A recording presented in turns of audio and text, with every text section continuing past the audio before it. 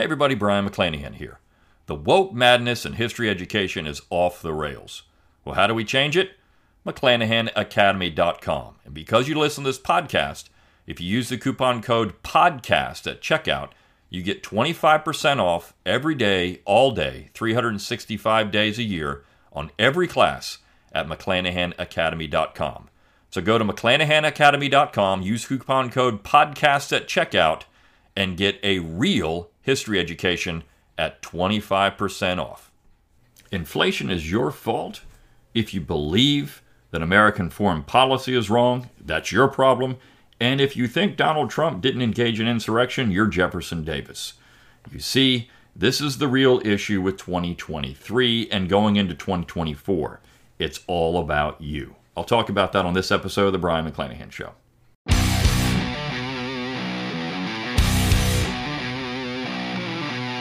It's time to think locally and act locally. Welcome to the Brian McClanahan Show. Welcome back to the Brian McClanahan Show. Glad to have you back on the program. Very glad to be here. Don't forget to follow me on Twitter, like my Facebook page, and subscribe to my YouTube page where you can watch this podcast. Find all those social media accounts on my webpage, brianmcclanahan.com. That's B-R-I-O-N, McClanahan.com. While you're there, give me that email address. I'll give you a free ebook, Forgotten Founders, free audiobook of the same title, read by yours truly. Support the show by going to McClanahanacademy.com. Always free to enroll. Get that free class, 10 Myths of American History, when you do enroll. And of course, once you're on that email list, you get all kinds of cool stuff like coupons for McClanahan Academy classes. They make great gifts. If you're interested in any kind of gifts for Christmas, give them a McClanahan Academy class, or perhaps my logo and all kinds of cool stuff. Just go to the shop tab at brianmcclanahan.com, or you can buy one of my books. Right? One of my books make a great gift. So all of those things are a great way to give somebody the McClanahan Academy or McClanahan Show fan in your life a gift. And of course, those things all help keep this podcast free of charge. But you can painlessly support the show by rating, reviewing, and subscribing to the podcast so people know you love it. Share it around on social media. Give it a 5-star review. Leave a text review wherever you can. And comment on YouTube, for the algorithm helps boost the views. I do like to see what you want to hear, by the way. I want to see these show requests. And I'm going to kind of cover a couple of them today. People have sent me these things to talk about. And I'm going to wrap them all into one show. There's 3 things going on here. So if you listen to the left very carefully, if you listen to the other side, not just the left, but just nationalists, progressives, etc., etc. If you listen to these people carefully, the real problem in America is always you, because you don't buy into the narrative. And what I mean by that is pretty simple. If you don't believe in the American empire, you're a problem. If you don't believe in unlimited federal spending or unlimited federal power, you're a problem. If you somehow don't believe in any of these things, you miraculously have gone through K through 12 education and a 4-year college degree by being indoctrinated, if somehow you come out of all of that, or maybe you never went to college and you've come out of all of that, and you believe in think locally, act locally, real federalism, these kind of things, you're just Jefferson Davis. If you believe that Congress has limitations on its power, the presidency has limitations on its power, you're just Jefferson Davis. You're just a neo-Confederate. You see, it's the name game. All of these people want to engage in name-calling. It's never their policies that are a problem. It's never their beliefs that are a problem. It's never the things that they've done are a problem. No, because they are pure and innocent and can't do anything wrong. The real problem is always you. So, these people have no responsibility, no accountability. This is something that people have mentioned before. There's no accountability. It's not that they're hypocrites. They're unaccountable. No one holds them accountable for all the things that they do. If you point out that Lincoln was perhaps a war criminal by violating his own Lieber Code, well, that just makes you a neo-Confederate. But there's no accountability. It's all Jefferson Davis's fault. It's all the South's fault. You see? And there's a couple of pieces, one at The Atlantic and one at LewRockwell.com, that highlight this. And of course, then I'll reference this Jefferson Davis issue. because I've covered it several times, and there's a really long piece at the New York Magazine by Jill Lepore about this. I'm not going to cover that piece because it would take me probably 3 shows to get through, where she essentially says, if you believe that Donald Trump should still be president of the United States, well, then you believe in Jefferson Davis. Now, Jefferson Davis is the boogeyman for American history, just as much as John C. Calhoun. Those 2 men together become the boogeyman for the left. If you're just Jefferson Davis, you're just John C. Calhoun. Well, both men had some valuable things to offer for America. But the fact is that we have just completely just gone away to say these men are evil. They're the personification of evil. They're the American Hitlers, whatever you want to call them. And therefore, they should just be ignored entirely. And if you think that they said anything that was valuable, well, you're just a neo-Confederate awful person. There's no substance to it at all. And a lot of times what historians do is they drop statements and they pass it off for being just, this is consensus. This is what it is. But we know that there is a lot of complexity to history. And Davis was a complex person. John C. Calhoun was a complex person. The things that they advocated were complex. They're not simple. And because of that, I think a lot of people can't really understand them. But let's get into this first part. If you don't like inflation, it's your fault. There's an article at The Atlantic. It's a short piece written by Annie Lowrey. And inflation is your fault. You would think, she says, with prices as high as they are, that Americans would have tempered their enthusiasm for shopping of late, that they would have pulled back spending on luxury items, that they would have sought out budget and basic options, bought smaller packages, fewer things. You would think with prices like that, these people would stop shopping, because you know what's happening? If you keep buying the stuff, prices keep going up. You accept inflation because, in their mind, the real issue of inflation is consumer spending. And if you validate companies charging more for stuff, well, then they're going to keep charging more for stuff. If you didn't buy things, they would lower prices, because that's what's driving inflation. Companies. It's your fault for spending money. So it's your fault for being charitable. It's your fault for buying toys for your kids. It's your fault for going to the darn grocery store. Why do you do it? Why don't you just eat less? Why do you do that? That's not what's happened. Consumer spending rose 0.2% after accounting for higher prices in October, the most recent month for which government has data. Online shopping jumped 7.8% over the Thanksgiving long weekend, more than analysts had anticipated. The sales of new cars, dishwashers, cruise vacations, jewelry, all things people tend to give up when they are watching their budget remain strong. Consultants keep anticipating a recession precipitated by the death of the consumer. Thus far, the consumer is staying alive. All these things, it is Christmas time, and people are going to try to be generous. Now, the question is, has all of this stuff been fueled by debt? Are people going, look, a new car is a debt item. So people are going into debt for a new car. They need transportation. Are they buying luxury cars, or are they buying cheaper options? Who knows what these people are buying? We know that the default level on automobile loans is way up. So people that are buying these cars are often more than recent years defaulting on those things. Dishwashers, your dishwasher goes out. You need a dishwasher. How do we know these people haven't had dishwasher failures? Jewelry. Well, sure, so people are going to buy some jewelry at Christmas. They're going to try to do some things to take care of the people in their lives. But are they going into debt for this stuff is the question. People hate inflation, just not enough to spend less. This is one of the central tensions of today's economy, in which things are going great, yet everyone is miserable. And in some ways, Americans have nobody to blame but themselves. It's all your fault. Inflation is your fault. Now, listen how she describes what the cause of inflation is here. 3 years ago, the pandemic gnarled supply chains around the world, leading to shortages of many consumer goods. At the same time, the American government transferred roughly $1.8 trillion to households in the form of generous unemployment insurance benefits and amped up child tax credits, stimulus checks, and delayed or student loan payments. Less supply, more demand. It was a recipe for higher costs. You see? That's what happened.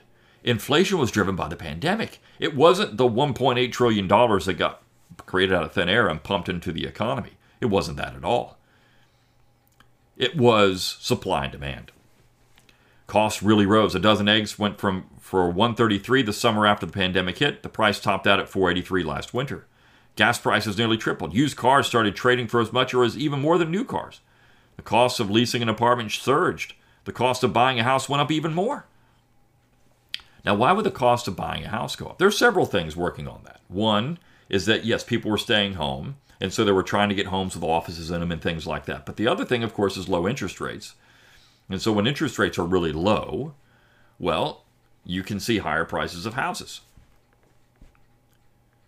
More recently, prices have been driven up more slowly by the strong labor market. The unemployment rate is as low as it ever gets and has been for some time, with labor shortages in a number of sectors: air traffic control, education, retail, trucking, police and public safety. Why is it police and public safety? Nursing, plumbing, and electric. The tight labor market has forced employers to pay workers more, boosting wages, particularly at the lower end of the income spectrum. Real hourly earnings for workers in the 10th percentile of wage distribution went up more than 8% in the past 3.5 years. Average wages have grown faster than average prices. Sticker shock is real, and in surveys, people say they are trading down because of cost pressures, but in fact, they're spending more than they ever have, even after accounting for higher prices. They're spending not just on necessities, but on fun stuff, amusement parks, Uber Eats. People just have a lot of money on hand. More broadly, they seem to be less likely to change their purchasing habits in response to hot price shifts, even when budgets are leaner. A raft of recent studies have found that American consumers have become less price sensitive in recent decades. Households are using fewer coupons. People are spending less time mulling over what to buy when they're shopping. Why? Maybe because although prices for many consumer goods are higher than they were a few years back, they're still much, much more affordable than they were a few decades ago, thanks to globalized trade and manufacturing advantages. But you see, it's really your thought. Another theory, she says, it's not that. Consumers might have become more brand loyal, less willing to trade Coke for Squirt or Nike for Skechers. That's it. You see? People want to blame Joe Biden for their bill, she says. They want to accuse stores of gouging them. The strange truth is that most people really are in a more comfortable position, even if they're not happy about it. It's not like a weak economy, stagnant wages, crummy consumer spending, and cheaper stuff will be better after all. But it's really your fault. You know, this whole idea of the economy stinks is all perception. It's all your fault. It's all your fault. You're driving up prices. You're still buying stuff. And because of that, prices, because you're more brand loyal, because you're going to buy Nikes, well, then Nike's never going to lower their price. Because you're going to go out and buy Coke, Coke is never going to lower its price. You see, it's all your fault. You know where else is your fault? Well, foreign policy. This is Ron Paul, writing at LewRockwell.com. Over the weekend, Defense Secretary Lloyd Austin explained to the American people what's really wrong with U.S. foreign policy. Some might find his conclusions surprising. The U.S. standing in the world is damaged not because we spent 20 years fighting an Afghan government that had nothing to do with the attacks on 9/11. The problem has nothing to do with the neocon lies about Iraq's weapons of mass destruction that led untold civilian deaths in another failed democratization mission. It's not because over the past 22 years, Washington has taken more than $150 billion from the American people to fight a proxy war with Russia through Ukraine. It's not the military-industrial complex or its massive lobbying power that extends throughout Congress, the think tanks, and the media. No. It's not all that. Speaking at the Reagan National Defense Forum in California's Simi Valley, Austin finally explained the real danger to the U.S. global military empire. It's us, you see? So it's not all the money that's pumped in the economy that's causing inflation. It's not massive government spending. It's not printing money. It's not fraction reserve banking. It's none of that. What's really causing it is you deciding to buy Nikes. And what's really causing the decline in American standing in the world is you, because you don't favor American interventionism. You see, you are the deplorables. This is all by design. I have to emphasize this. This is the same kind of thing that was happening in the 1850s. The real issue behind everything were people that were being dehumanized. Southerners were no longer people with thoughts and ideas that you had to address. No, they weren't. What they were subhumans.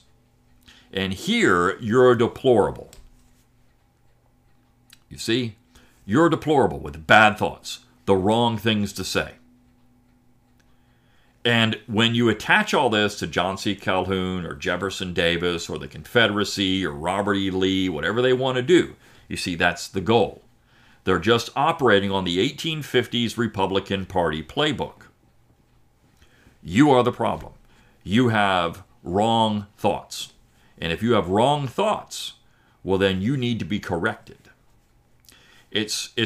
Inflation is not Joe Biden's fault. It's not the Democrats' fault. It's not the Congress's fault. Look, we can go back and say it's Donald Trump was as much responsible for this as anyone else. The Congress is pumping money in the economy when Trump was still president, right? So it's not the federal government's fault. We'll just say it's the federal government. What they're worried about is blaming Joe Biden. They're blaming the Democrats, when the blame should be spread out throughout the entire political class. I mean, the Republicans and the Democrats. As I said, the establishment. These people are circling the wagons, because if you don't like the way things have gone in Washington, D.C. for 2 decades or longer, I mean, Paul's just looking at the last 20 years. We could stretch this back for decades. If you don't like the way the Lincolnian myth has gone, well, then you are the problem. You're just Jefferson Davis. You're just John C. Calhoun. And we know those people were evil. It's simple, basic, logical fallacy. It's a use of logic that's incorrect. It's 101, right? Logic 101 here. You're not really addressing the points. You're just calling people names. Donald Trump is an insurrectionist, so he's Jefferson Davis. But was he really an insurrectionist? Even when these cases are all dismissed in court, which, now they're complaining, oh my gosh, the president he can't be held accountable. Well, maybe because all these things are kangaroo court charges that most people wouldn't be convicted of anyways. Maybe that's the issue. But you see, it's always you. If you support Trump or you support anything that, look, as I said, Trump is as much as a problem as anybody else. But if you support Trump, which they don't like, then you're deplorable. You are someone who can't be trusted. You have wrong think. If you don't support the American empire, you're bad. If you don't support Lincolnian America, you're bad. And even the Republicans think this stuff too. Right? So it's not just on the left. It's the establishment. According to Secretary Austin, non-interventionists who advocate an American retreat from responsibility are the ones destabilizing the world, not endless neocon wars. Austin said the U.S. must continue to play the role of global military hegemon, policeman of the world, because the world will only become more dangerous if tyrants and terrorists believe that they can get away with wholesale aggression and mass slaughter. So the only way we do this is to play the world policeman. The only way we make the world safer is to destabilize the world. How's that for reason and logic? Austin and the interventionist elites have fact-checked 30 years of foreign policy failures and concluded, well, it would have been far worse if the non-interventionists were in charge. If we weren't around there bulldozing the world, blowing everything up, it would have been worse. That's their position. If we hadn't pumped $1.8 trillion in the economy, it would have been worse. Imagine what inflation would have been. Imagine what it would be if we hadn't done X, Y, and Z. You see? Paul says this is one of the biggest problems with the neocons. They are incapable of self-reflection. There's no accountability to these people. There's no accountability to anybody that's messed up the economy, that's caused the problem. Now they have to go in and fix it. This is what government does. It causes problems, then it says it has to fix the problem, which creates more problems. There's no accountability. It's not self-reflection. There's people who are unaccountable. No one holds them accountable. No one tells Jill Lepore, who's writing this ridiculous piece at the New York Magazine on Donald Trump and Jefferson Davis, that her position is ridiculous. Now, of course, she is an award-winning historian. You cannot challenge Jill Lepore. You cannot challenge these establishment historians, because if you do that, well, they are beyond reproach.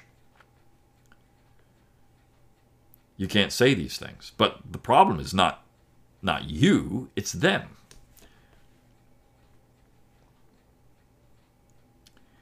Paul says, each time the U.S. government follows their advice into another catastrophe, it's always someone else's fault.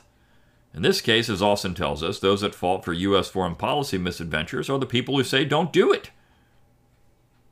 It's all your fault. It's all your fault if you said we shouldn't have gone into Iraq, or we shouldn't have gone and fought in Afghanistan. That's your fault. It's all your fault if you said maybe we shouldn't inflate the economy with $1.8 trillion. It's your fault. Because you said we shouldn't do it, so we did it, and now it's your fault. Because people are still spending money. I mean, it's all your fault. You people are buying jewelry. It's your fault. All of this angst in America, it's all your fault. We didn't do anything. We were just trying to help people. You're the ones, because you've said no to this stuff, because you are being obstacles, or creating a lot of people who don't like what we're doing. It's your fault. If you would just get on board, everything would be good. You see? For simply raising a red flag or a roadblock. It's your fault.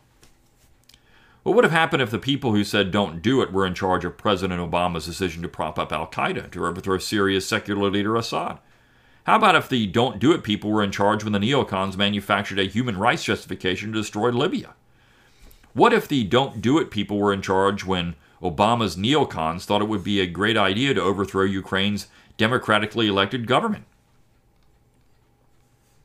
What if? Those are good questions.